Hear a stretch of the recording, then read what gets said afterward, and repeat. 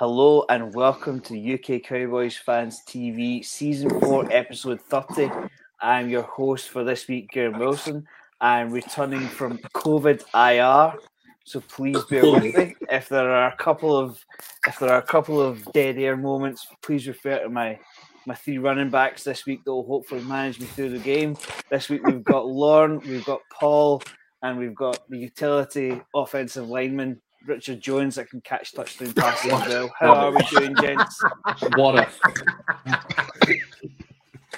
fantastic. Rich, Hey, I am sending you in as a designated receiver. Don't kid yourself on. Hey, Rich, there's nothing wrong. There's nothing wrong being a utility man. Utility men can do so many things. They're very underrated. Done.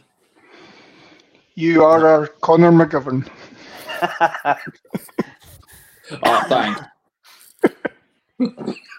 Yeah, so as you can see here, the comments are coming in. Labaski's sending his wishes there because he's missed you big time, Graham. So he has. I'll bet he has. Yeah. And DJ Dog in there as well. Good to see you. Yes, 40 burger to free. Yeah. Joe, as always, all the way from Italy, giving us a big hello. So, guys, make sure you send in your comments. Obviously, we're off a good result on Sunday. Guys, what's our official results? Team 40 Burger has returned against the best team in the NFC East. What we saying? Surprised. I'll say that. I think a lot of us had it in our minds that we were going to Minnesota to lose pretty much. I had my doubts myself, and my goodness, how of a polished overall performance that was, from defense to special teams to everything. It was probably one of the best Cowboys performances I've seen probably in the last 10 years against a team that was 8-1 that's beat the Buffalo Bills the week before, and we came out and absolutely took out their number one, arguably the best wide receiver in the NFL right now, in Justin Jefferson, and stopped the run game, which has been our biggest leak throughout the game. And we were just, I hate to use the word amazing, but we were. Yeah. I can't really put any negatives thoughts, and this is going to be hard for quite a lot of us because normally want to kind of say something negative, but I can't really think of anything negative in that performance at all. Can you think of anything negative, Lauren? The officials, but that was about it, but that's no Cowboys related, though. That's no. But they did their best to screw us over, and I'm pretty sure it might have been a different story if Maher had missed the second kick into the 60-yarder. That might have been a momentum changer. But it's a good thing Maher is a freaking machine. Hey, listen. I will praises to Brett Money Maher right now, and I think I speak for I think we speak quite a lot for a lot of Cowboys fans out there in terms of how wrong are we about Brett Maher. He's came in with, we were like, oh no, why are we bringing him back in again? And my goodness, he has, since he's left Dallas, he's reinvented himself. He's came back and he's been nothing but exceptional.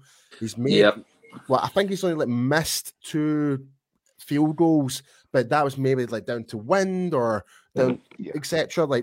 And it's based on really bad conditions. And it was I think one of them was against the New York Giants, and I can't remember the other was Philadelphia. The other was Philadelphia at Philadelphia. There you go. So they were both outdoors, both 59-yarders. So yeah. So, but yeah, Brett Maher, you have redeemed yourselves, good sir. Just don't crush my hopes. Don't go back. Don't go back. We don't want to be going back. The really impressive thing was to go and do that, to get over that, to make that kick the first time. Because it's been a bit of a thing for him. He goes, he makes the kick, sneaks it in, the elation, and then to be brought slamming back down. Yep. When it was all reviewed, and then, okay, you got to go do it again. And the second kick was better than the first. The second one was beautiful. Oh my god! Brett, even more on it. That's the thing. Like you said, Brett Maher. I was like, you know what, referee, you should actually done me a wee favor. Let me just kind of make it even better. You know? Yeah. I wasn't quite happy with the first one. Let me do it again. It's just, hey, there you go. There, that's better. It was bang down the middle as well, the second one. Beautiful. Absolutely beautiful. So, question for all of you. See if you can give me a definitive answer on this one. Okay. Which unit contributed most to the win on Sunday? It has to be, well, I wouldn't say running game as such. I say it's more the hybrid of using our running backs in terms of how we distributed Tony Pollard, because he was pretty much our number one wide receiver in that game. We mixed it up quite well. So I would say it's kind of, if you're going to put it to a specific group, I would put it to our running backs. The reason I asked the question is because, yes, you've got Team Fortyburg over on the offense, but you've also got a defense that shut down a pretty good offense. 10 points wins that game on Sunday. So, Rich, Lauren, what do you guys think? I have to agree. To be honest, I was actually saying if Parsons hadn't actually managed to get the strip sack on the third play from scrimmage, and the Vikings had managed to march that ball down the field. From that point on, Cousins was looking rocky as anything. I mean, he was ducking and diving. Even when there wasn't anything there, it was almost going back to who was Sam Darnold when he said, "Oh, I'm seeing ghosts." It was almost like that. There was pressure coming, and obviously on that first sack as well, we knocked Darisaw out of the game as well. And after that, their left tackle was a weakness. Mm-hmm. The one with it was the sack with DeMarcus Lawrence as well. That was. Yeah, that was the nail. I think that was the nail in the coffin when D-Law got through. It was like literally through the middle, was it not? They came back from the inside to get the sack. Yeah, pretty much. He dodged around and then swam up on the inside and went arm over. Yeah, it's so funny that you mentioned when you mentioned the 10 points there. I saw a lot of the tweets from the Minnesota fans saying it's like, oh, how can about the holding call, a non-holding call on Diggs and Jefferson. It's like, oh, he should have been called for us. And Murphy says, yeah, you're right. It should have been, but it still would have been 40 points to 10. So you're still going to lose. So it makes no sense. That's when you're picking up one or two refereeing calls like that as a cause, that's a pretty. It's very fun. It's a fun they'll try and get some small victories in terms of that argument, but it's just like, no, they were just completely outclassed in this game. And it's something that we have not actually said all year. We've not used that once this year. It was outclassed, and my goodness, we outclassed an 8-1 team. For anyone to criticize the Cowboys, I don't care what this we had Shady McCoy on Speak saying, I'd rather have Kirk Cousins than Dak Prescott. Look who's not talking this week. You know what I mean? It's like you can say whatever you want, Shady McCoy, but the fact is you just got absolute wrecked on national television. Some people are just Cowboys haters. So, Rich, who are you giving the game ball to, offense or defense? I think it's got to be defense for me, because I think we all had a fair amount of faith that it was going to be a case of knocking off rust, especially for Dak, him getting back into things, him looking like there's a couple of comments come in already saying he was looking a lot more himself, a lot more mobile. There was a lot more plays in there that he typically does. When you can have your weakness as a team or as a unit not be a factor and play up to that level, you got something good going on. Mm-hmm. The run defense wasn't a problem at all. And add to that then 7 sacks in one game. Even we're really not used to that on a regular basis with this unit we've had, or this core that we've had last year and this year. It's not a very common thing. The defense definitely held them back. The fact that they only held them to 3 points, that first drive where they held them out, that was a real hit. Like their first proper drive when they got down to the red zone now, not obviously the very first drive. Yeah. But when they got down there and holding them out, that really knocked them. mean, I'm just looking at the Minnesota rushing statistics right now. I mean, Dalvin Cook for 11 carries, 72 yards. His longest was 17 yards. So that was probably the biggest gain in terms of throughout their whole offense. Because even from their wide receivers, yeah, that rush 17 yards was the longest game for that. Like even more so than Jefferson, Hawkinson, you name it.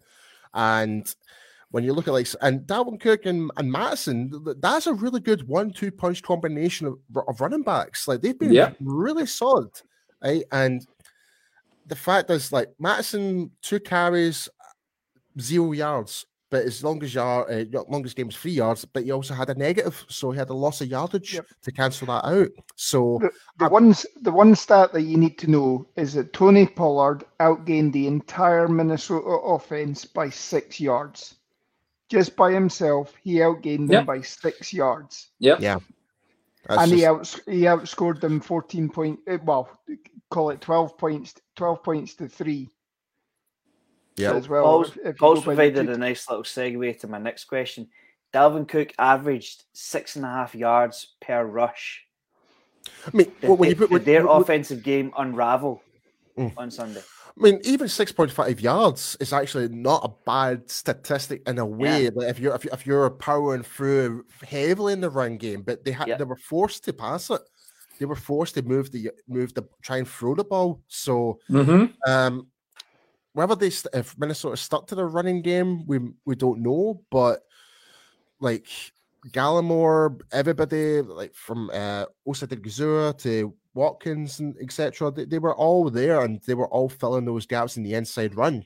And I believe, and correct me if I'm wrong, Lon, I think that 17-yard rush was pretty much going out to the edge on the weak side. So they were attacking the outside as you'd expect. That has been the weakness. But I mean, the one that got me as well, obviously, Anthony Barr has re-aggravated the hamstring during practice on Saturday. He's now doubtful for the next couple of weeks at least. So Damone Clark was chucked into the deep end again, and first drive he got washed away by one of the offensive linemen, but from that point on, he was coming up and he was getting through the blocks and he was making tackles. So we were minimizing everything as well. So this is. Will we move on to news and updates, because we've got a Mike McCarthy press conference to digest? Yeah, go for it. Yeah, go for it. Yep.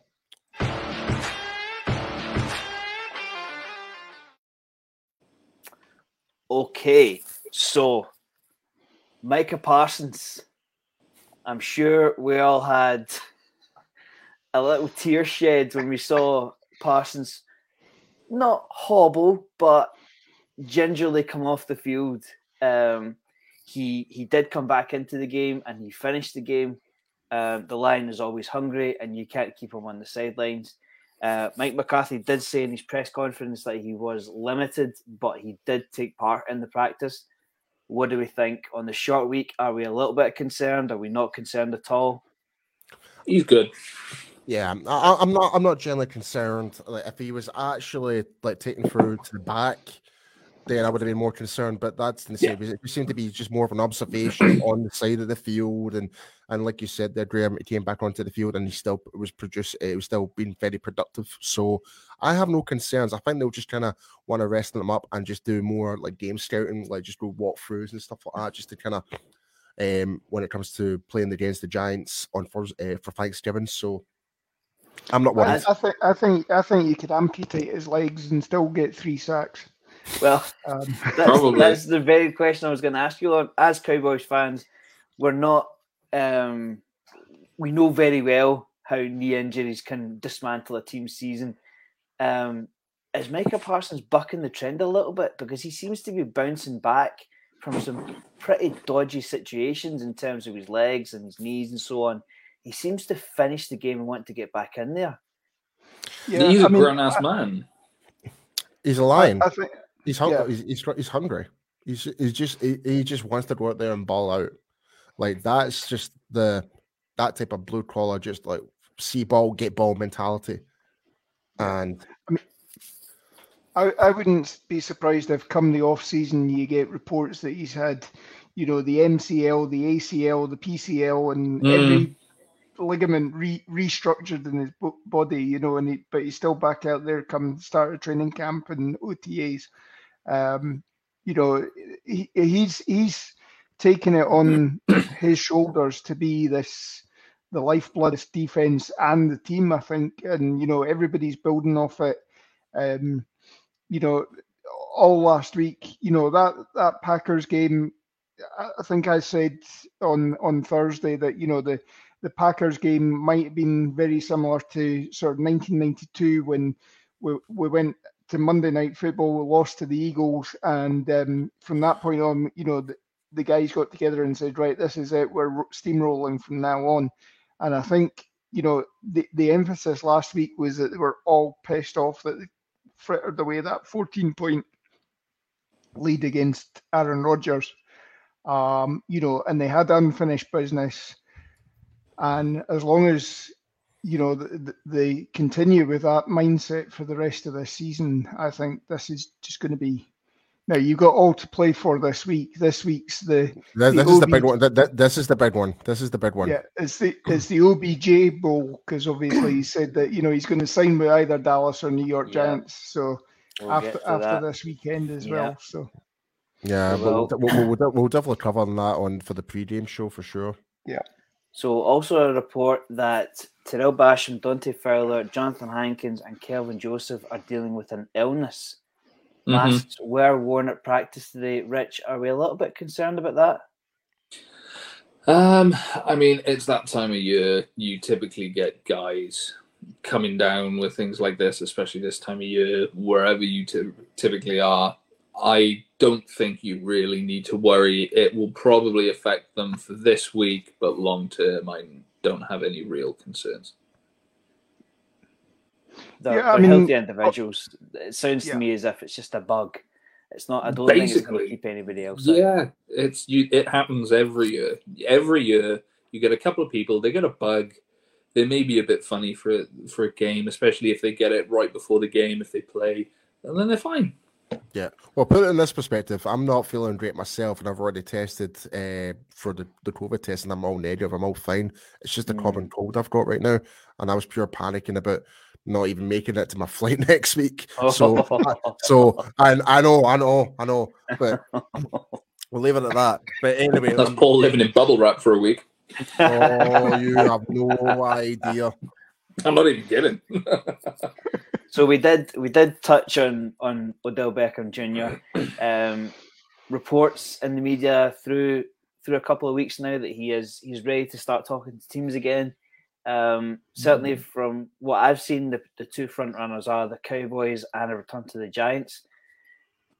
Odell Beckham Jr., what do we think? They discussed it in commentary on Sunday. You have to look at individuals like Michael Gallup. How does Michael Gallup feel about something like that?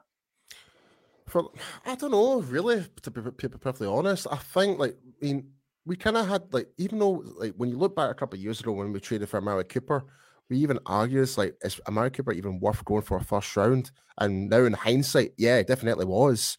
But I don't see, especially with Odell Beckham now, he has matured a lot in the past 2 years. He's no longer the player that threw his helmet and came back and hit him across the face anymore. He's not that type of guy anymore.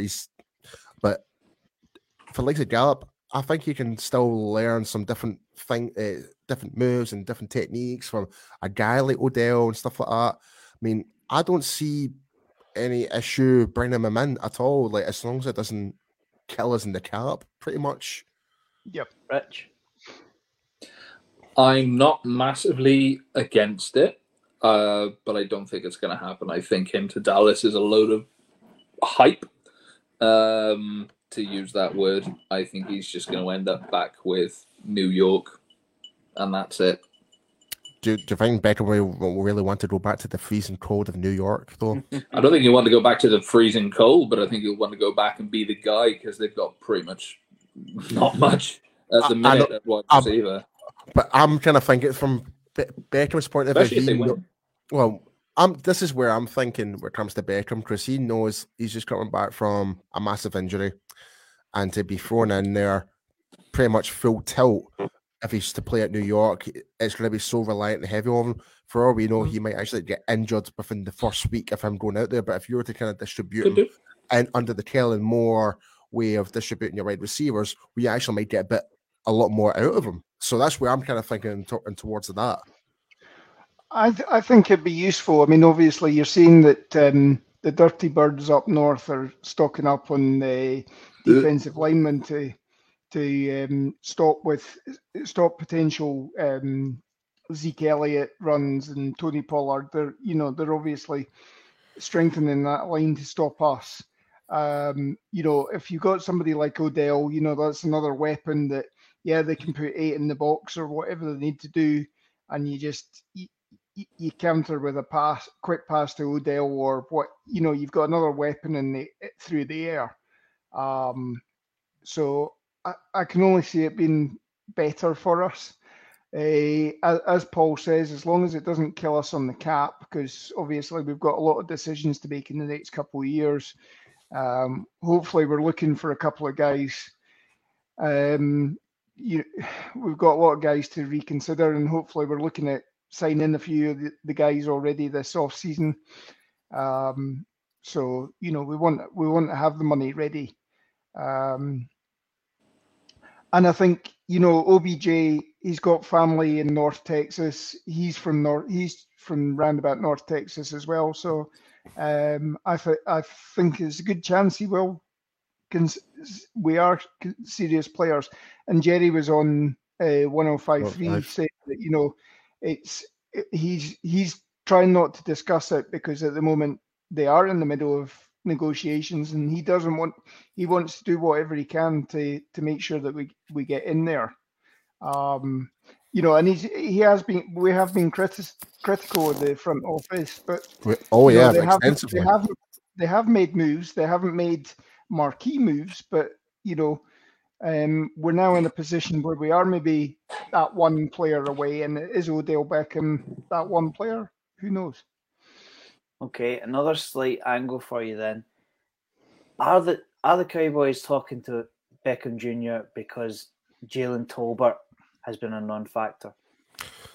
I think that may be one of the reasons as well, for sure. Like, I'll be perfectly honest, like, Tolbert has been a massive disappointment because I generally thought I had him being our second rounder, like, in the draft compared to Sam Williams. Now I am completely wrong in that department for sure. Like, Sam Williams has completely made me eat so much humble pie in the past 6-7 weeks. So I definitely think Tolbert's definitely been not what we were expecting. It could be one of those years where he might need to sit back and just let someone else with more experience to kind of kick in and maybe kind of help tutor him a little bit. So we don't know. And one for Rich. Is Tolbert the non-entity because we're seeing Tony Pollard have 6 catches for 109 yards and 2 touchdowns? I think it's a fair point.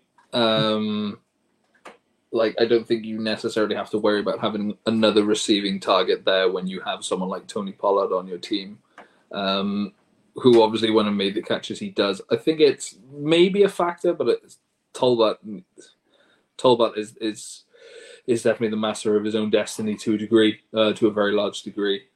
He just hasn't ultimately shown that he can take on that responsibility and produce and be relied upon to do that yet. I think is the main factor of it. He'll have had opportunities, and he has had opportunities, and they just passed him by. He hasn't seized them. Simple as. Right, okay. I'm not going to torture you any longer. Let's go offense.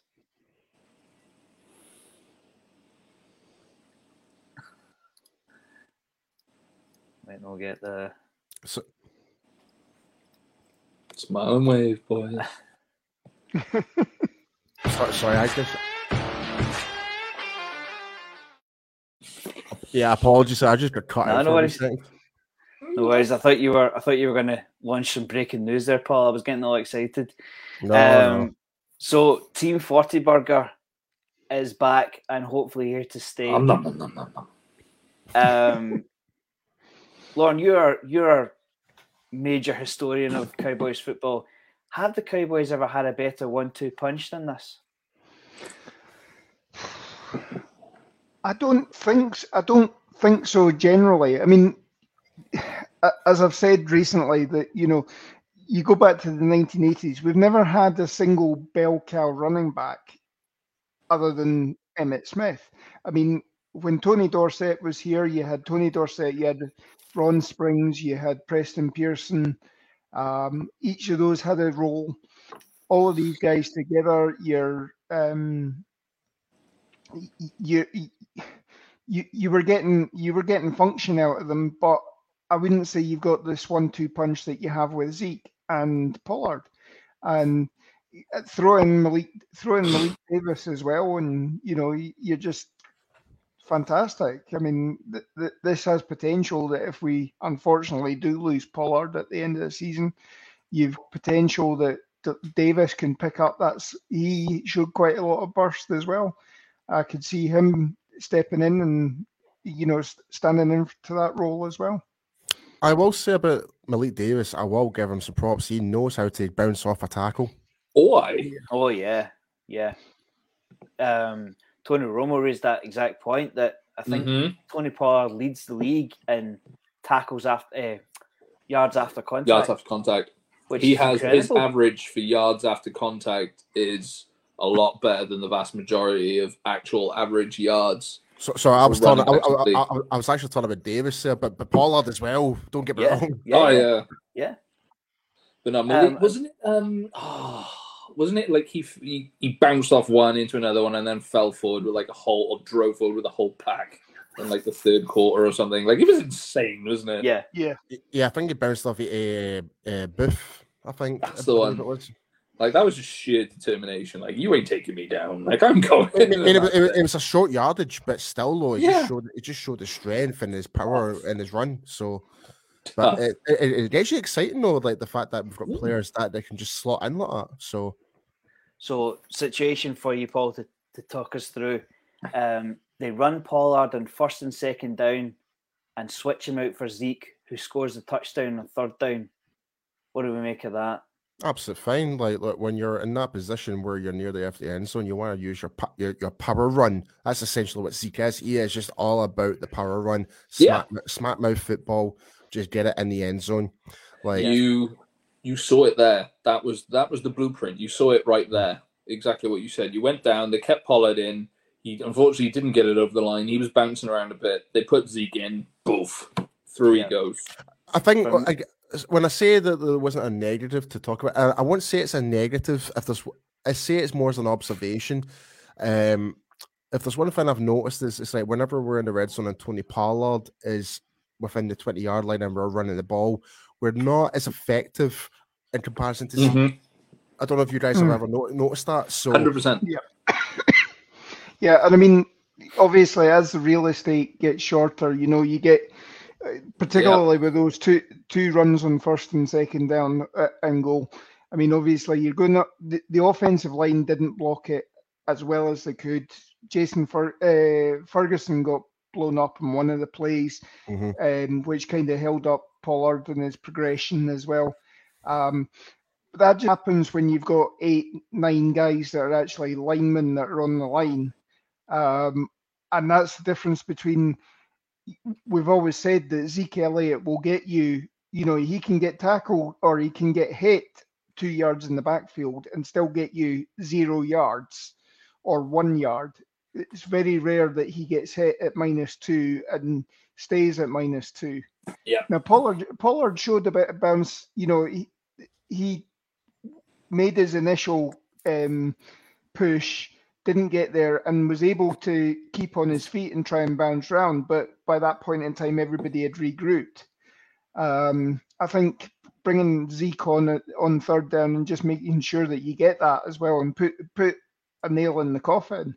You do what you can to score. So I want to mention this as well. Did anyone notice? And I made a tweet about this during the game. It's like you remember what Le'Veon Bell used to do for the Steelers, where he would actually run up to the line of scrimmage and halt and wait to see how the blocks would open up? Yeah. We saw a lot of that from Pollard. He was anticipating and waiting to see where the gaps would open up. And even though his design run might be going for the A gap, if that A gap is shut, he'll wait and see if maybe the B gap or going to the other A gap on the other side might open up. He would do that. I thought that was really, really great awareness from Tony Pollard to do that, and it did give us those extra 30 yards moving up the field.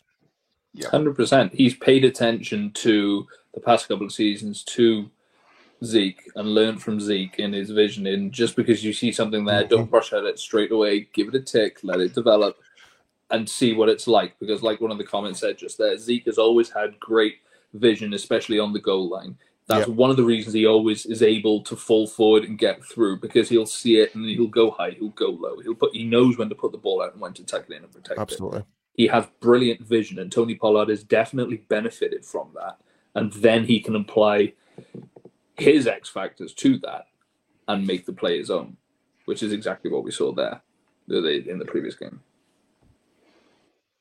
So, going to break out the crystal ball for a minute and say that Tony Pollard does get incredible money from somebody. I'm not going to embarrass the team to say they've got so much cap space, but say he does go and sign for somebody else. Does he sign for that team as a 3-down back? He won't be a 3-down back. Oh, no, a 3-down back. I mean like a second stringer there. So I did pull it. No, if he's going to our team, he's literally going to be guaranteed to be a starter. Yeah. But is he a 3-down back? I think he can be. Just because if you're gonna pay a running back $10+ million a season, you kind of want him on all 3 downs, do you not? Yeah. You want him on all 3 downs. You also want your running back to be able to pound the ball in when you're at goal and short. There's questions on the offensive line, obviously, but Tony Pollard is not that kind of runner. That's not his forte. His forte is when he has more space, when he can operate out there, and he can really, really make you hurt. If you give him space, give him green, he will, obviously green grass, he will seriously make you hurt. Zeke will pound it through. You know it's coming. It's going to come through anyway. If I am concerned about if Pollard, if he goes somewhere else. If that happens, he's going to be expected to do that, and he may not have the best of time doing it. Yeah, in those situations. I think whoever he signs with, I mean, obviously Pollard needs to do his own due diligence, but both whoever he signs with and Pollard himself, they need to have a scheme that can get him to do what he excels at. Yeah. And minimise the things that he is a liability in. Yes. Now, obviously, we've seen that he's a liability in pass protection. So it probably is more of a ground and pound, or at least get him coming out and I don't know, West Coast offense style. The short passes, outside runs, that sort of thing. You're not going to ask him to go through the A gap 15 times a game because you'll just wear him down. I mean, it'll be like DeMarco Murray signing with the Eagles, and that scheme just didn't work for him. So Tony Pollard has shown exactly what he is. He is a very, very good player, and he is very good at what he does. But he does have his weak points, like a lot of people do. But he needs to be in a situation where he has that complementary running back. Whether he's 1 or whether he's 2, however you consider it, he needs that complementary player. He needs that power back that can complement his game and the entire running game as well, that also ideally can pick up blocks. And the best place for him to continue to do that may well be Dallas. Yeah. Right. So before, Graham, if it's okay with you, I'll bring up some of the questions from the comments. Yeah. Like so Big Whale is in the house. How we doing, my man? So he's just asking in regards to the cap effect. If we do bring in OBJ, will we be able to keep Pollard if we pay Beckham? Lauren, you're probably the best person to ask in terms of cap, and yourself, Graham, in terms of that. Well, just before Lauren answers, we'll go into the cap number. So right now, as it stands, the Cowboys have $6.5 million in cap space, and they have $8.6 million next year. Yeah. So there is room. But they've only got about 30 players signed for next year. So you still got to, there's about, I think there's something like 20 players that are all free agents in the next, in the next cycle. So you're going to have to replace them. So some of these guys are obviously, they'll be restricted free agents, so you can get them for cut price deals. But go on, Paul. I'm glad you just kind of mentioned regards to like said next year, because there is a good question kind of leads into that, and it from DJ Dog, and he's asking, what if we franchise tag Pollard and let Schultz swap? I agree with that, and I know, right, and I have my sources on this. I know what I'm going to say it. Schultz is not going to be here next year. Yeah. He's not going to be. He's not going to be here next year, and I've got my sources. So I don't want to talk about it. Yep. So, and the way how Ferguson and Hendershot are kind of helping with the run blocking and even the passing game as well, I don't see why we need to keep Schultz. As much as he's been like Dak's go-to guy, I don't think we'll keep him. Also, another question coming from very quickly on that, I would say this team does have a problem with letting people walk who are safety valves for their quarterbacks, and then when things don't go very well the next season, they stand around scratching their head, wondering what the heck went wrong, and it's pretty damn obvious, but they just don't seem to be able to see it. So I am really concerned about if that does happen. Well, you need to think of it in this way as well. Like, if it wasn't for the whole David Njoku deal with Cleveland, Schultz would not be getting that type of money that he's earning in terms of the franchise tag. No, that's a fact. Fair. Like, that Njoku trade, the contract really bolstered up everything in terms of the value for tight ends. Like, and rightly so. Schultz is like, wait, hold on a minute. My production was better than Njoku, so I should actually earn more money. And that's why he was wanting a more longer-term deal. But obviously, Dallas had different... They tried to make it work. Didn't happen. So they put him in the franchise tag. And the way how things within... I don't want to mention any details, but Schultz has not really been kind of happy, needless to say. And I think he's... And this is why I think one of his decisions, he is going to be looking for a new team next year. Yeah. So just on the question of the salary cap, the running back number would be roughly about $13 to $14 million. Bearing in mind that you're already going to pay Zeke $15 million, can they really have $30 million tied up in two running backs? Restructuring. You need to restructure Zeke. That kind of brings up to Labasi's question there. So in terms of cutting and that as well, but I don't think Zeke would get cut. He wouldn't want to leave Dallas anyway. So he'll do whatever it takes to kind of restructure his contract. He'll still get his money because how many times over the past couple of years we've restructured contracts to make things work? Like we might even restructure Dak's deal again. Who knows? Yeah, there's too much of an argument to restructure Zeke's contracts now in light of how much Tony Pollard is contributing. They need to say, look, we can't necessarily allocate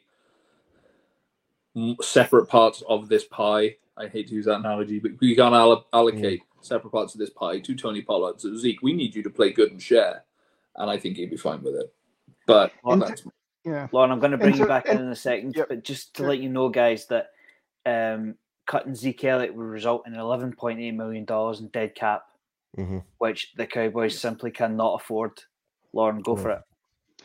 Well, I mean, that's cutting him pre-June 1st. I mean, if you cut him after June 1st, make him a June 1st designation, it lowers it, but obviously spreads it out over the next couple of years. The one thing I would say, that the running back number for this year actually was $9.5 million if you'd franchise tagged him. So it would be a saving on Dalton Schultz, who was $11 million. But I know. I told you that and Joko deal really bumped up everything up. Yeah, it all. I think, to be honest, it all depends on. There's going to be a lot of questions to answer at the moment. Kellen Moore seems to be playing himself back into everybody's notebooks. Yeah. Tony Romo raised that exact point. He questioned whether both coordinators would be on the team next year. Yeah. Yep. So you're then talking about having another potential offensive coordinator. Now, if you hire from within, you've got Nussmeier. Nussmeier knows the system, but maybe McCarthy will want to bring in a little bit more of the Green Bay style of offense that he ran when he was coached there, rather than he's pretty much let Kellen run his own plays. Albeit he's now maybe got power of veto on them as they're being called in, and he's saying no, let's stick with the run or whatever. And to be honest, until they set the figures for next year, because obviously they draw a line and they say, right, next year's franchise tag figures will be this for each position. We won't know what it will be. Normally, running back, because of the value of running back, it's actually lower than most offensive positions. Is it next? Sorry, Lauren. Is it next year the actual salary cap goes up? Is it next season? It should start to go up. It's because of that TV deal, wasn't it? Yeah, right. But it's not going to be an astronomical jump at the moment. It's just it gives you that little bit more room, because obviously it's more of an inflation, pretty much really an inflation jump. Yep. But I think the year after that, I think you will see an above inflation, so it will suddenly jump $30 million or something like that, because you'll be in the. I think the TDO starts next year, and then it increments over and above that, which is why the structure of Pat Mahomes' deal is such that in the next couple of years that he's going to be on 50 or 60 million a year sort of thing as part of this $500 million 10-year deal that he's got. They've accounted for the fact that it is going to go up 10 million, 20 million a year or whatever, and you can practically get everybody in without hampering your cap too much. So I'm conscious that we've gone 44 minutes and we haven't talked about number 4 yet. 3 of Dak's passes hit the ground on Sunday. Rich, take it away. Yeah, get Rush in. He's past it, isn't he?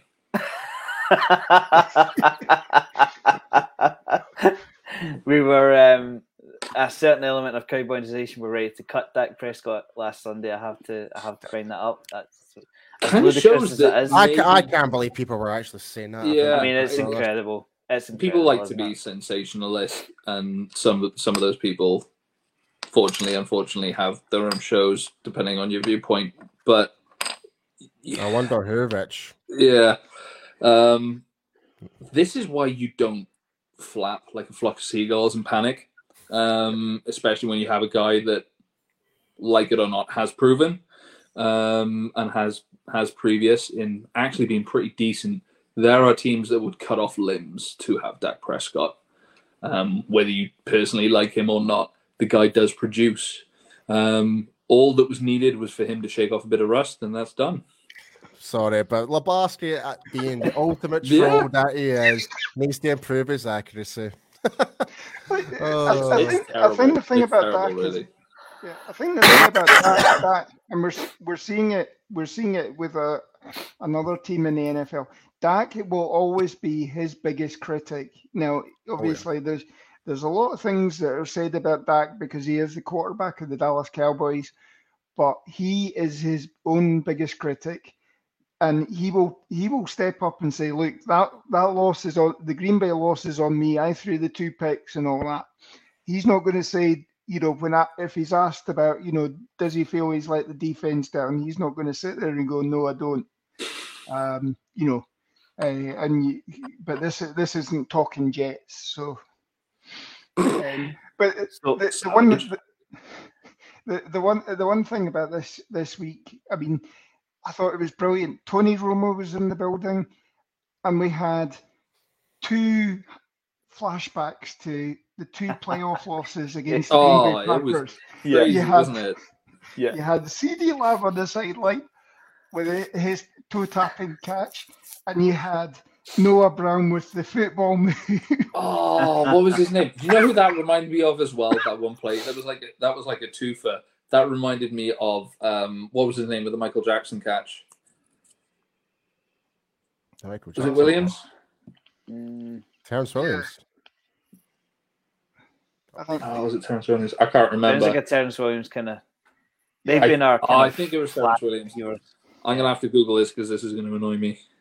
But it was that style of catch. It was literally, it was like all the Michael Jackson memes came out afterwards. Grabbed it, toes just inside the line, and just fell, just keeled over, like a tree. You should have yelled timber. It was beautiful. Oh my god.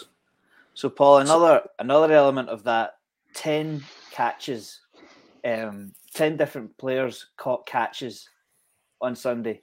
What do you make of that? That's incredible, isn't it? Again, just shows the distribution being thrown out. It's like there's no. Even CeeDee Lamb you would consider to be our number 1 wide receiver. It doesn't really feel like we actually do have a number 1 receiver. It just shows you we're trying to make defenses second guess about everything. No one expected Tony Pollard to be such an impact being as a wide receiver in that game. No one expected that. We going into this game against Minnesota, we expected to be up against a really good the pre-game show. We thought our running game needs to step up. Blah blah blah blah. I mean, what was it? We got 151 rushing yards with 2 touchdowns, both of them coming from Zeke. But with Tony Pollard, he got 2 touchdowns from 109 yards receiving. 109 yards. Yeah, it's incredible. 307 yards in total. So, do you know what? This is the first time in franchise history that we've had a running back scored 2 touchdowns and his stablemate scored 2 touchdowns for catching as well. So you've had the 2 touchdowns rushing and the 2 touchdowns passing. So a lot of history was made in that game actually, because that was our biggest away win, like on the road, etc. Like for the deficit wise, 37 points difference, that statistic on its own is just mind blowing to me. Like the fact that we did that in their backyard, I still can't believe that happened. Sent them into a negative point differential. Yeah, the other sort of history thing as well. The last time that 2 Cowboys running backs had multiple touchdowns, you have to go back to the early 80s when Robert Newhouse and Tony Dorsett were playing. Wow. So so you're talking I think it was 83. They were all right, weren't they? Those guys. Yeah. If I remember. I mean, early 80s they were in the NFC Championship game in 3 years straight, and unfortunately we came up against the catch. We came up against strike shortened seasons and things like that. So just to kind of follow up to the original question that Graham was asking me, and I brought the comment from Labasky there. It's like, I'm totally fine with that point as well. I'm absolutely fine with we're not treating it as if we do have a number 1 wide receiver. I'm happy with the fact that we're just actually moving the ball forward. As long as we get points in the end zone, I don't care who's catching the ball. End of the day, if we've got players in our squad can make plays, I'm all for that. The more it's distributed out to different players, great. That's brilliant, because it's going to keep defenses, like I said, thinking all the time.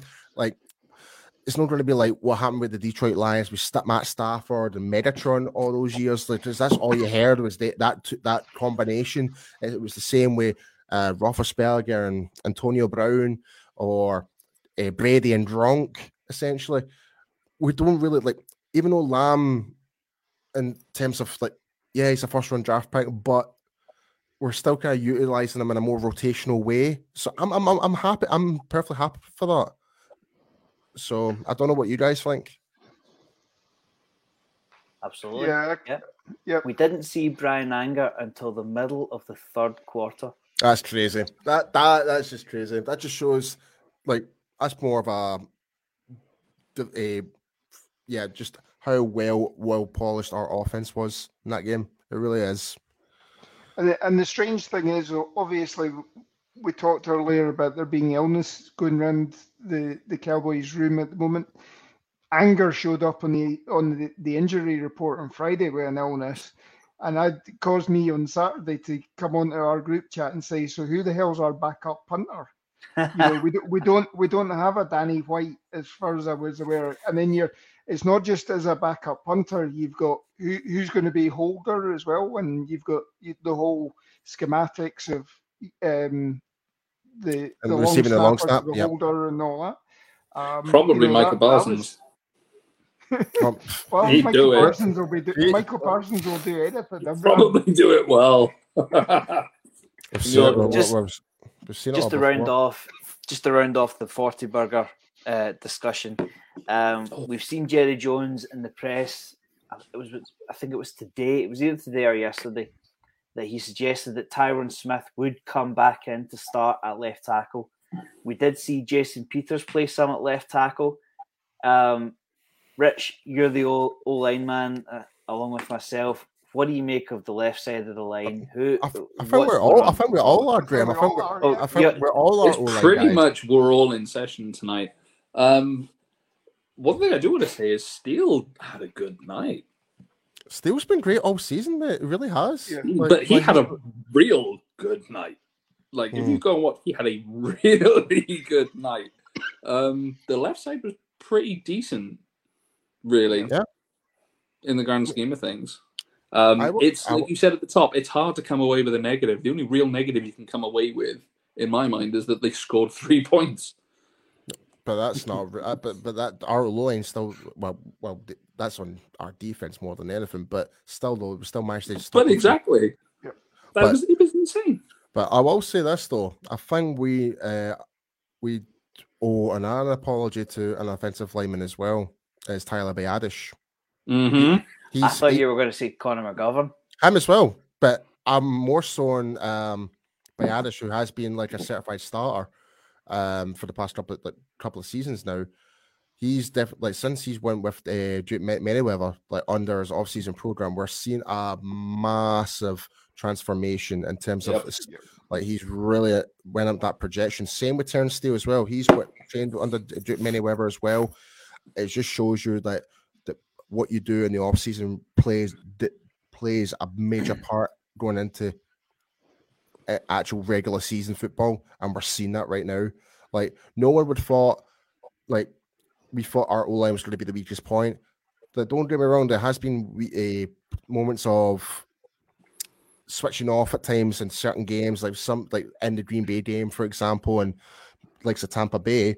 But overall, collectively, from the 10 games we've played, 10 games we've played this year so far, our O-line have been very, very good. Like, it's not up to the Great Wall of Dallas level, but it's progressing bit by bit up to that again.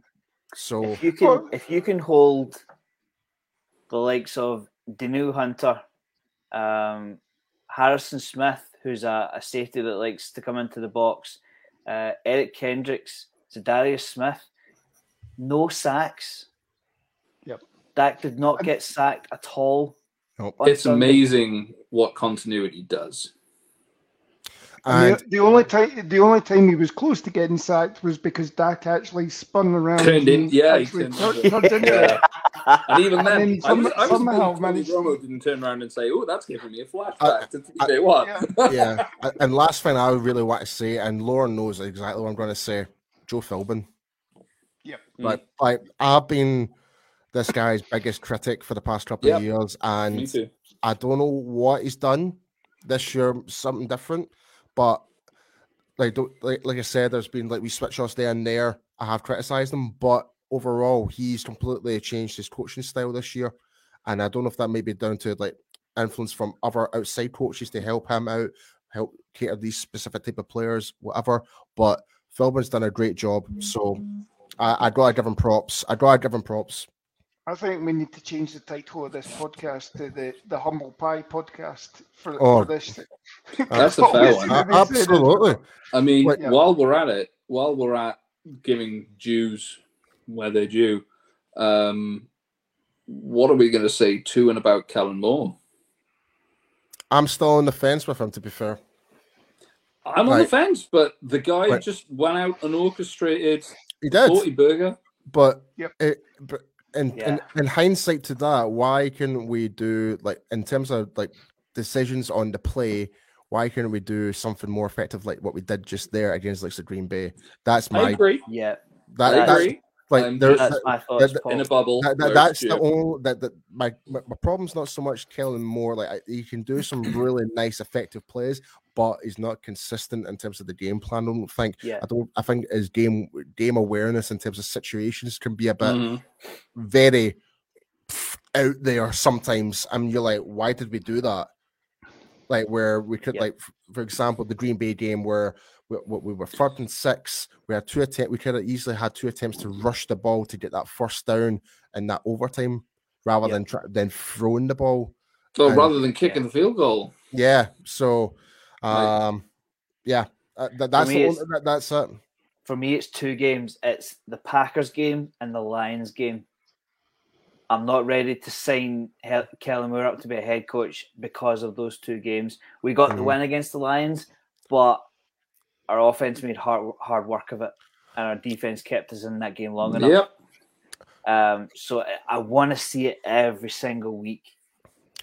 But the one thing I'd counter with that, though, I mean, the Lions have come on since losing to us. They've come on with a 3-game win streak, and they've knocked, obviously they knocked the Giants out last weekend. So, they are no slouches. Obviously, beginning of the season, they had the number 1 offense in the league as well in terms of points scored. Unfortunately, they had the 32nd defense in terms of points allowed.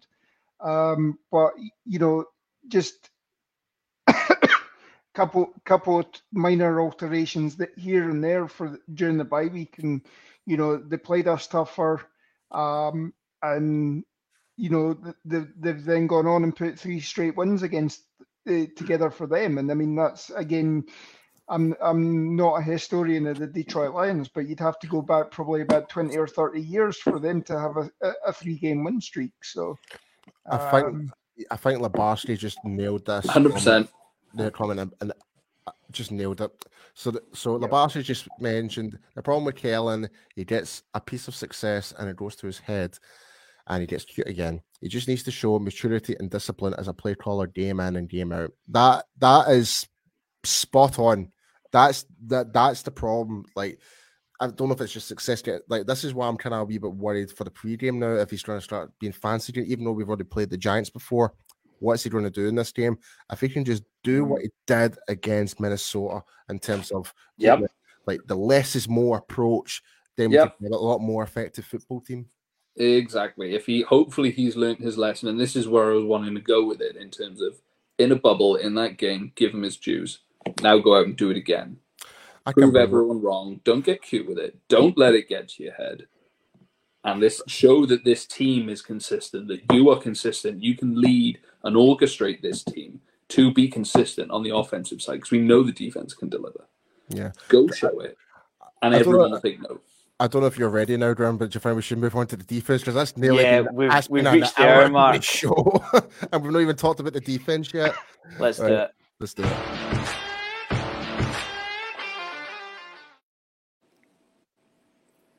Do you like that, Kirk?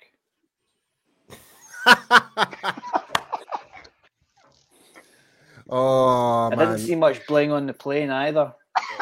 It's because Micah Parsons stole the chain. He was like, I'm just throwing out the one-liners. I'm just boom, boom, boom. You're just enjoying it. See, again, I'm going to go back to the whole point with what Sean McCoy was saying on Speak. Like, for him to say that Cousins is better than Dak Prescott, I don't know what.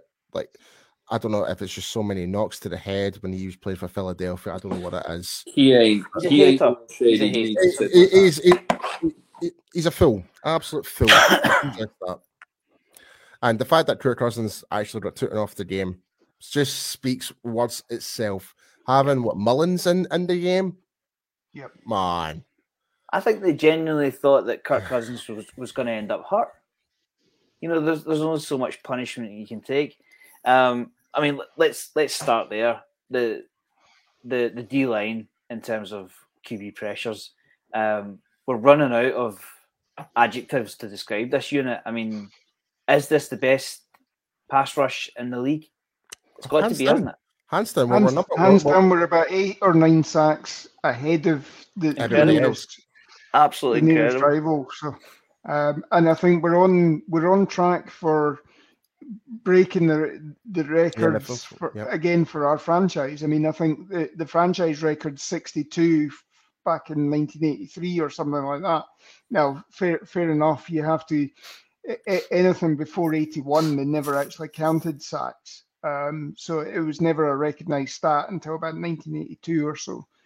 But I mean, this is certainly probably our best. Certainly, it beats the years of Charles Haley and co. For domination in terms of getting your pressure on the quarterback. I mean, 5 players got to Cousins, including my best friend DeMarcus Lawrence. Rich, talk us through it. I mean, talk about variety.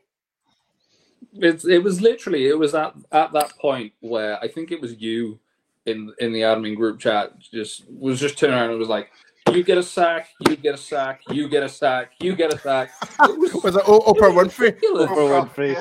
Yeah. It was genuinely ridiculous. Like, you expect that kind of spread to a quarterback with his receivers on a good day, not with your defensive line and your defensive unit getting sacks on the quarterback. Like, frick me. Like, is this the best pass rush in the league? Like, yeah.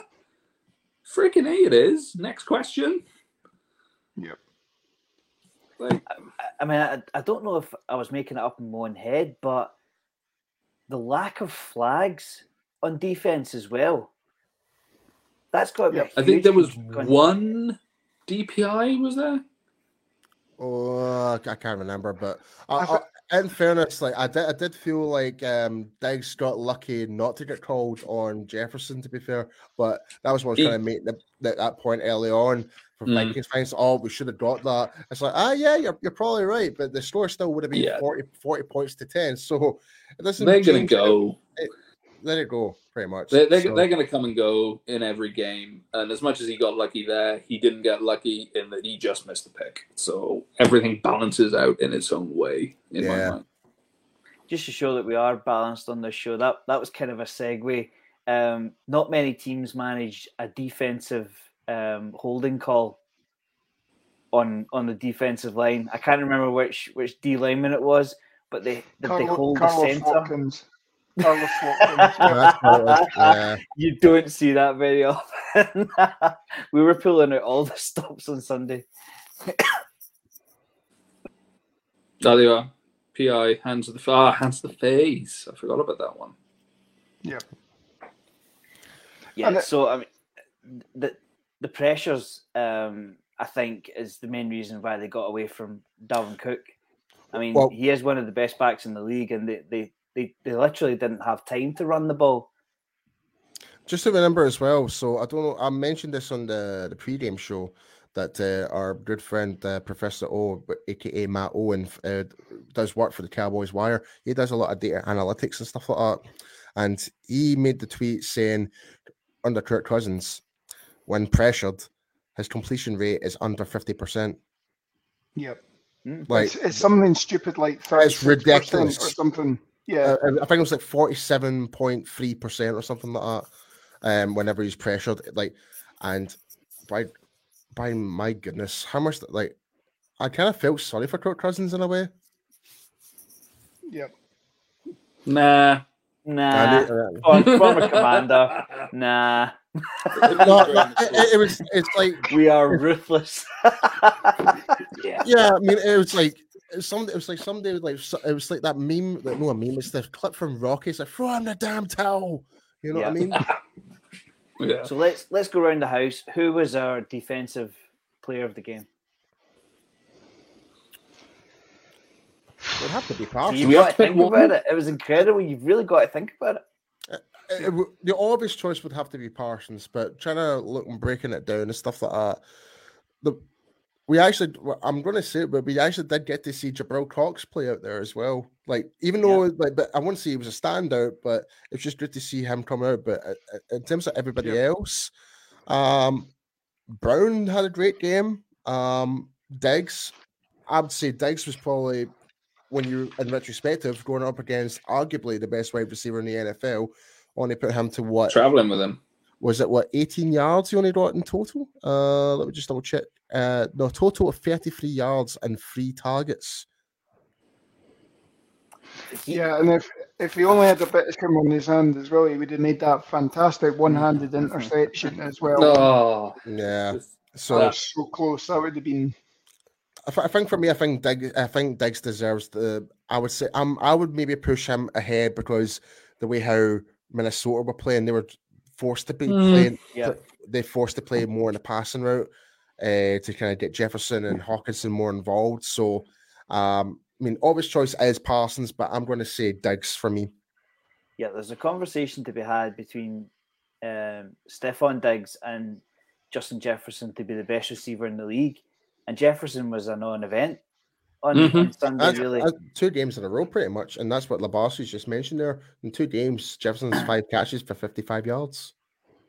Here's one for you, Rich. Will we see an end to the Dorrance Armstrong coming out party, or is it going to last the entire season? No, that's a good one. I mean, I hope it lasts for the entire season. Go on, Paul. I hope it lasts. Keep the ball rolling. Dorrance Armstrong is having the season of all seasons for him. Like, of all the criticism, we had him being one of Jerry's guys. Like, as a good old Stephen Jones, we like our guys. Dorrance is one of their guys, but and somebody mentions that, do we miss Randy Gregory? The answer is no. No. Like, and I'll eat humble pie on that one. Yeah, Dorrance Armstrong has stepped up. He's now on a career best of sacks, career best in pressures. I mean, and we're just past the halfway point of the season. Just past it. So I don't want to jinx it.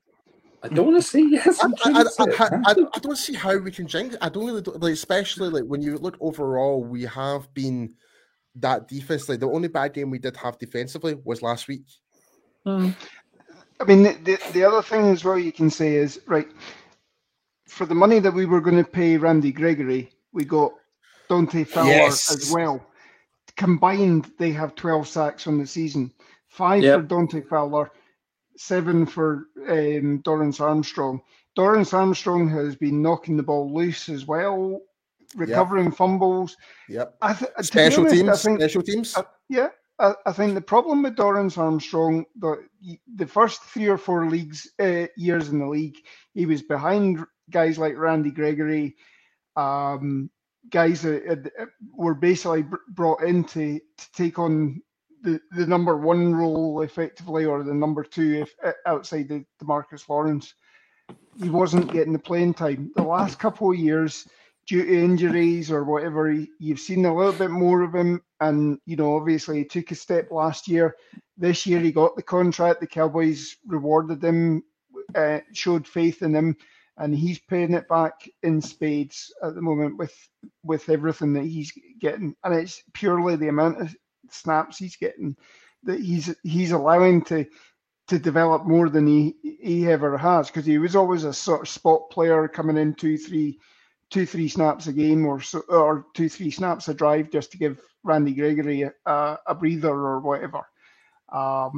And he's now out there, and I mean, thank God he's not hitting the market next year, because you know, that would be another absolute dismantle of our defense if you're having to pay all of that as well. So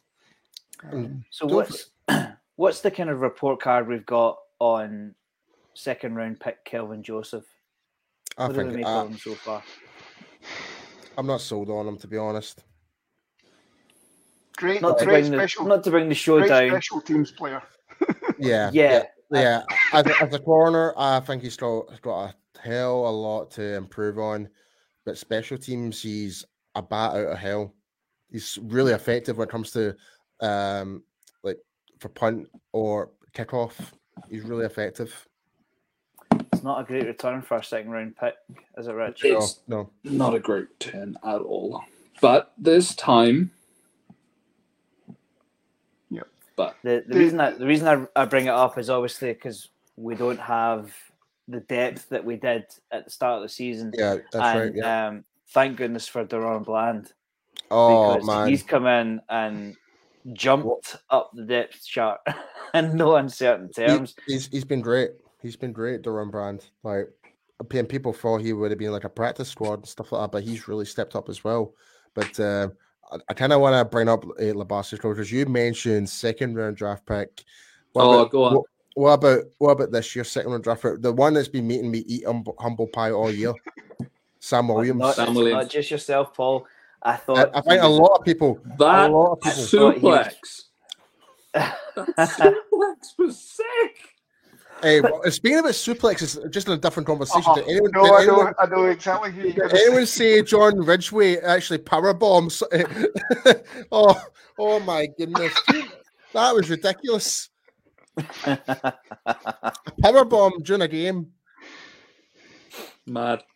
But Sam Williams is having a real good season. You can see the improvement more or less from game to game with him. He's having a really good time. And return on investment conversations. Yeah. Easy money. And we've got him for 4 years. Exactly. So we'll bring it up again. This is an 8-1 offense they were facing. Now we all have our own opinions on Kirk Cousins, but he is. I would describe him as above average. He's certainly not the worst quarterback in the league. No. Up against a stud running back, Dalvin Cook. He's been a fantasy star for a long, long time. 3 down back. Justin Jefferson, arguably the best back in the league. They were non-events on Sunday. It was very much one of those games where like people would turn around and say, oh, okay, but you beat such and such. You played whoever and all the rest of it to try and take it out. It's like, okay, fair enough. That's a valid point. But if you're going to play teams who are not that great, then you best be scoring a buttload of points. And I think the same thing happens there in terms of his weakness being pressure. And the Cowboys brought a ton of it, negated pretty much the entire offense, and put all those points up and stopped them in their tracks. That is the kind of performance you expect when you're playing, when you have that kind of matchup. If they were still scoring points and they were doing as well, then you can have that kind of conversation and you can start taking stuff away from it. But that is exactly what you expect. If you're going to have that kind of a matchup, you need to exploit it. And the good teams exploit it. Yep. And I think, obviously, I joked on Thursday night that you need to tell Kirk Cousins that this was prime time game, and for 2.5 quarters it was the game went off. It was the game of the week for CBS until they pulled the plug nationally, and you only got it was only in Minnesota and in Texas that you were getting the game, But I think, as I say, that sack on the third play from scrimmage, that just seemed to rattle Kirk Cousins completely. And from that point on, he was sort of ducking and diving and seeing ghosts almost. He lost his left tackle, and they just had nothing. And you talk about Kellen Moore, but I mean, I don't think the Minnesota Vikings, actually, their offensive coordinator had a good game plan because he couldn't make the adjustments. Excuse me. No, I'll bring up this comment. Great comment by DJ Dog. Diggs travelled with Jefferson on Sunday. Yeah, said that earlier. He travelled. We heard Tony Romo say that if you claim a guy on the other side of the ball, you better be ready to go and back up your talk. Diggs did that in spades. Is that something we could see going forward, that Diggs travels with the other team's number one? Because it certainly worked on Sunday. Well, I mean, he's shown he's capable. It's always been, I mean, coming out of last season and into this season, it was the criticism, all the criticisms of him in that he just plays in space, he allows a lot of yards, etc., and you can take your views on that. But he's showing now that he doesn't do that. He's not just a one-trick pony, and he can travel with a damn good wide receiver. He's showing that. He's showing that this Cowboys secondary is able to address a team however they need to, however they think is best to do it. They can do it. They're able to do it. It doesn't matter how it needs to happen. He doesn't have to do it, quote unquote, his way, the way he normally does it, playing it like a wide receiver. He can do what needs to be done effectively from a traditional sense. Yeah. So Paul, he's certainly taken strides this year from last year. I think he's still got a weakness when you ask him to play against a guy in the slot. He's more of an outside cornerback, but that'll be what he goes and sits down next season or next off season and says, right, I need to work on this. Yes. And he'll have his experts that he'll be working with, and obviously helps when you've got a brother who's a all-pro wide receiver as well, and you're in against him. So he'll come back even better next year, I'm sure. Mm-hmm. Paul, are you looking forward to trying to renegotiate with Diggs in 2023? That'll be good fun. Oh, man. Man, we've got so many big head decisions. Like, don't forget, there was Parsons coming up a couple of years' time. There's Diggs. Like, yeah, it's... Do I have faith in the front office to get stuff done? I do have faith. Like, when it comes to the key players, like the Diggs and stuff like that, they'll want to keep him because they know how much market value they bring to that in terms of merchandise. Like, we could argue back then with Byron Jones, he didn't really sell like extra money in terms of outside of football, in terms of merchandise and stuff like that, whereas Diggs does. Like, because what the type of player Diggs brings to the table on the field. Like, don't get me wrong, I love Byron Jones when he played for us as a corner. Like, he was the one no one wanted to pass to, but did he make the shutdowns as much? Did he do the interceptions and picks? Not as much, but he was still a good quarterback.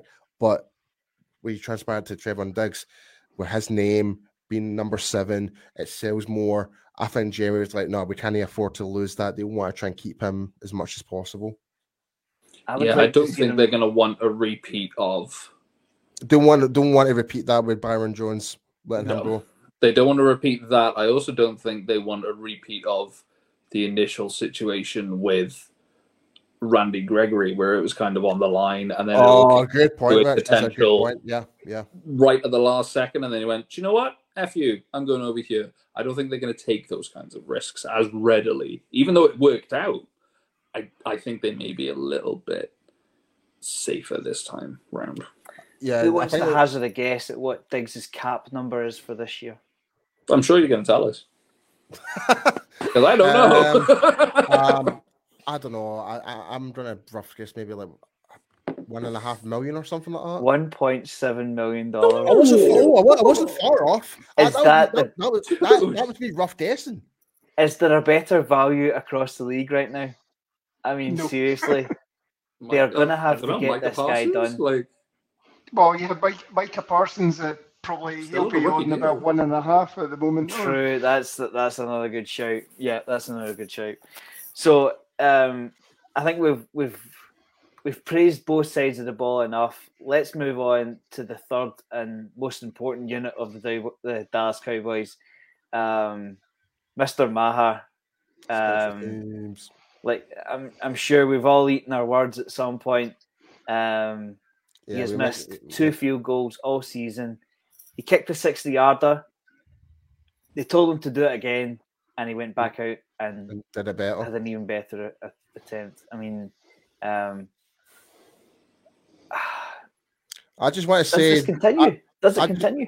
I just want to say, Brett Maher, for what you're doing so far, I do apologize for anything I have ever said about you. Just you keep doing what you're doing, son. Keep it going. Yep. Yeah, how sick must that have felt? Like, how good must that have felt to get it denied you and then go out and do it again? I feel like and then just be like, and just walk off. It was definitely it was like a walk-off kick, like to the referees. He's like, yeah, it's like, oh, you're gonna do me that? Well, watch this. Like, if ever there was a time for him to do it, like for someone to strut off the field, that would have been it.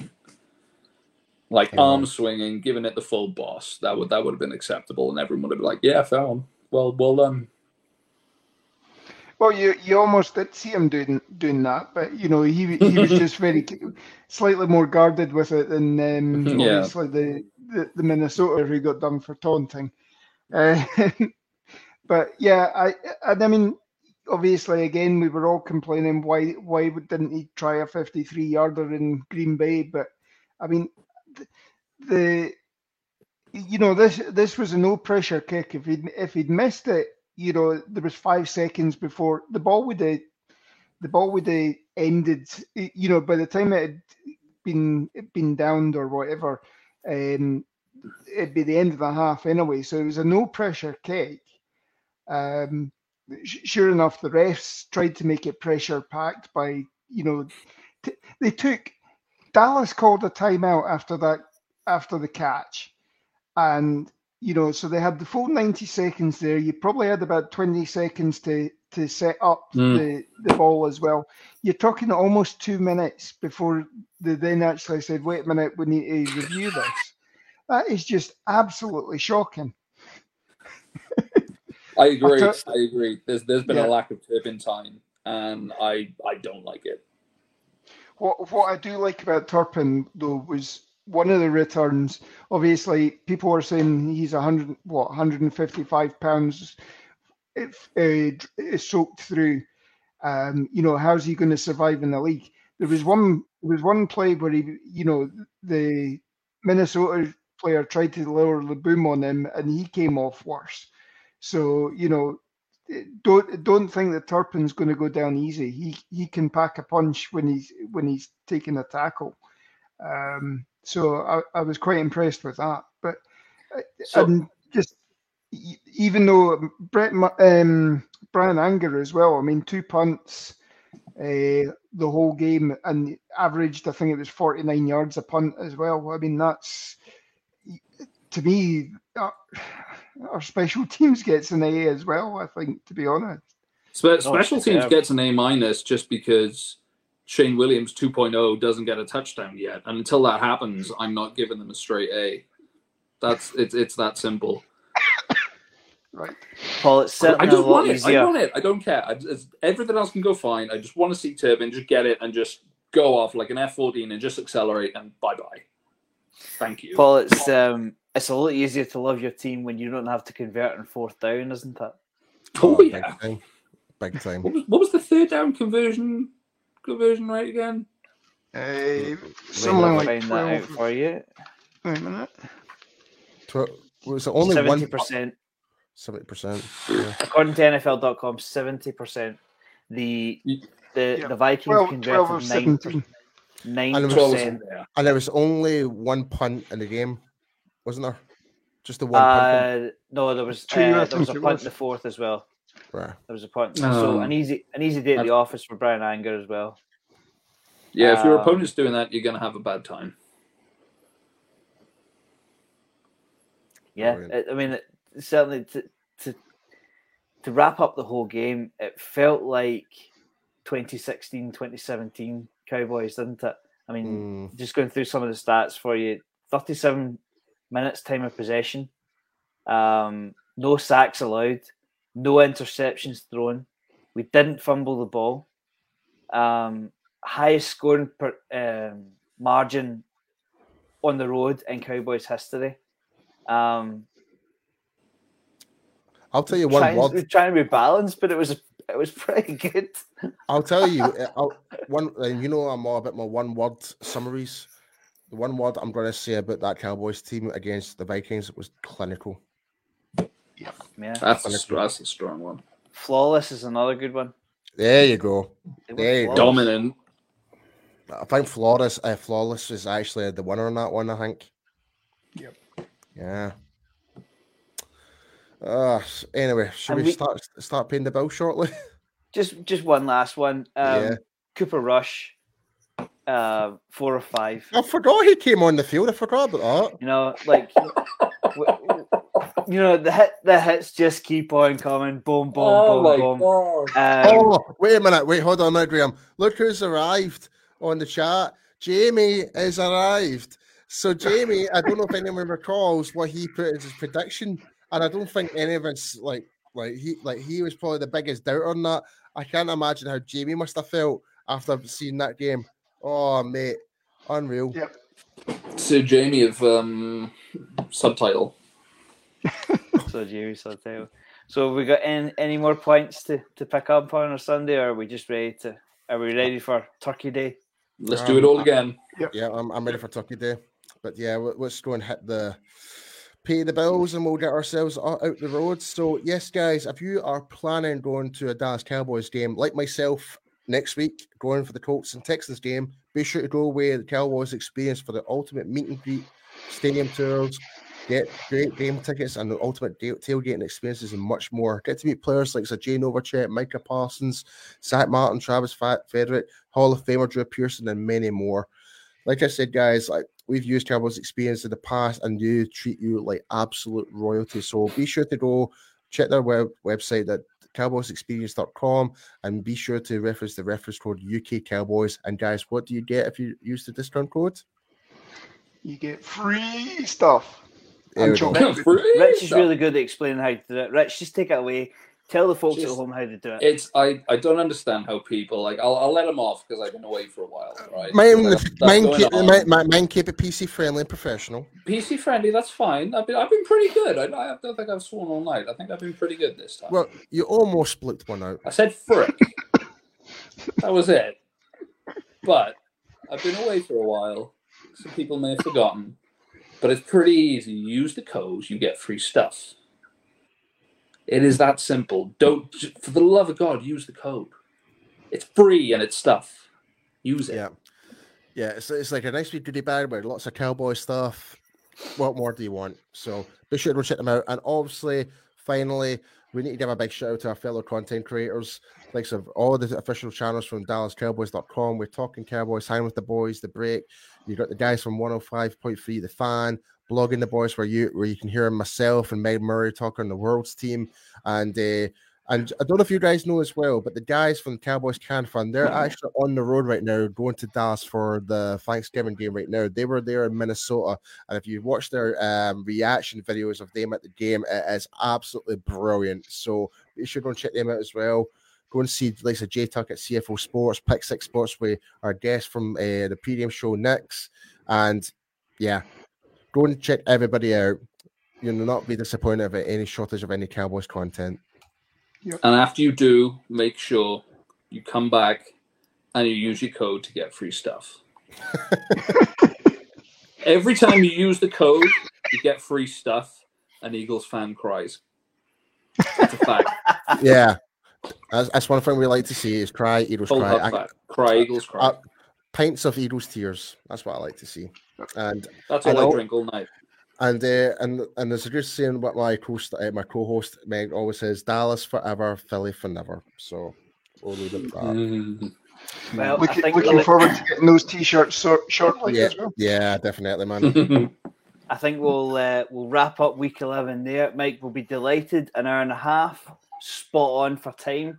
That is You're welcome, Mike. Superb. Yep. Thank you to my 3 starters on offense for managing your QB through the game. I don't think I coughed too often. I don't know if I caught it in the audio. Thank you to Lauren, thank you to Paul, thank you to Rich, thank you to Team 40 Burger, thank you to McCarthy, thank you to Quinn, thank you to Kevin Moore. I'd like to thank my mum, my dad. All right. Let's just go on quits there, guys. Let's go. So the one thing to say is we're back tomorrow night. Obviously, with it being Thanksgiving, we're back tomorrow night. Yes. And if you remember what our Thanksgiving shows are like, we normally hook up with Barry and Cowboys Experience, and we normally have a few special guests Yeah, you don't want to miss it, guys. You don't want to miss tomorrow night. Believe me. If everything comes off, tomorrow night's going to be a good one. Yeah. I actually almost gave it away by giving a wee clue there, but no, I'm not going to do that actually. But no, but you guys, no. I don't want to ruin it. Don't want to ruin it. But guys, be sure to swing by tomorrow, 9 p.m. UK time, 3 p.m. Central time if you're there in the States. We'll be here tomorrow because obviously, like Lawrence is saying, Thanksgiving games on Thursday, so we're doing our pre-game show against the Giants tomorrow. So don't miss out. You like that? You like that? And with that being waiting for that. And with that being said, I'm calling it tonight. See you soon, guys. Enjoy Turkey Day. Yeah, catch you tomorrow night, guys. Enjoy. Catch you tomorrow. I'm already.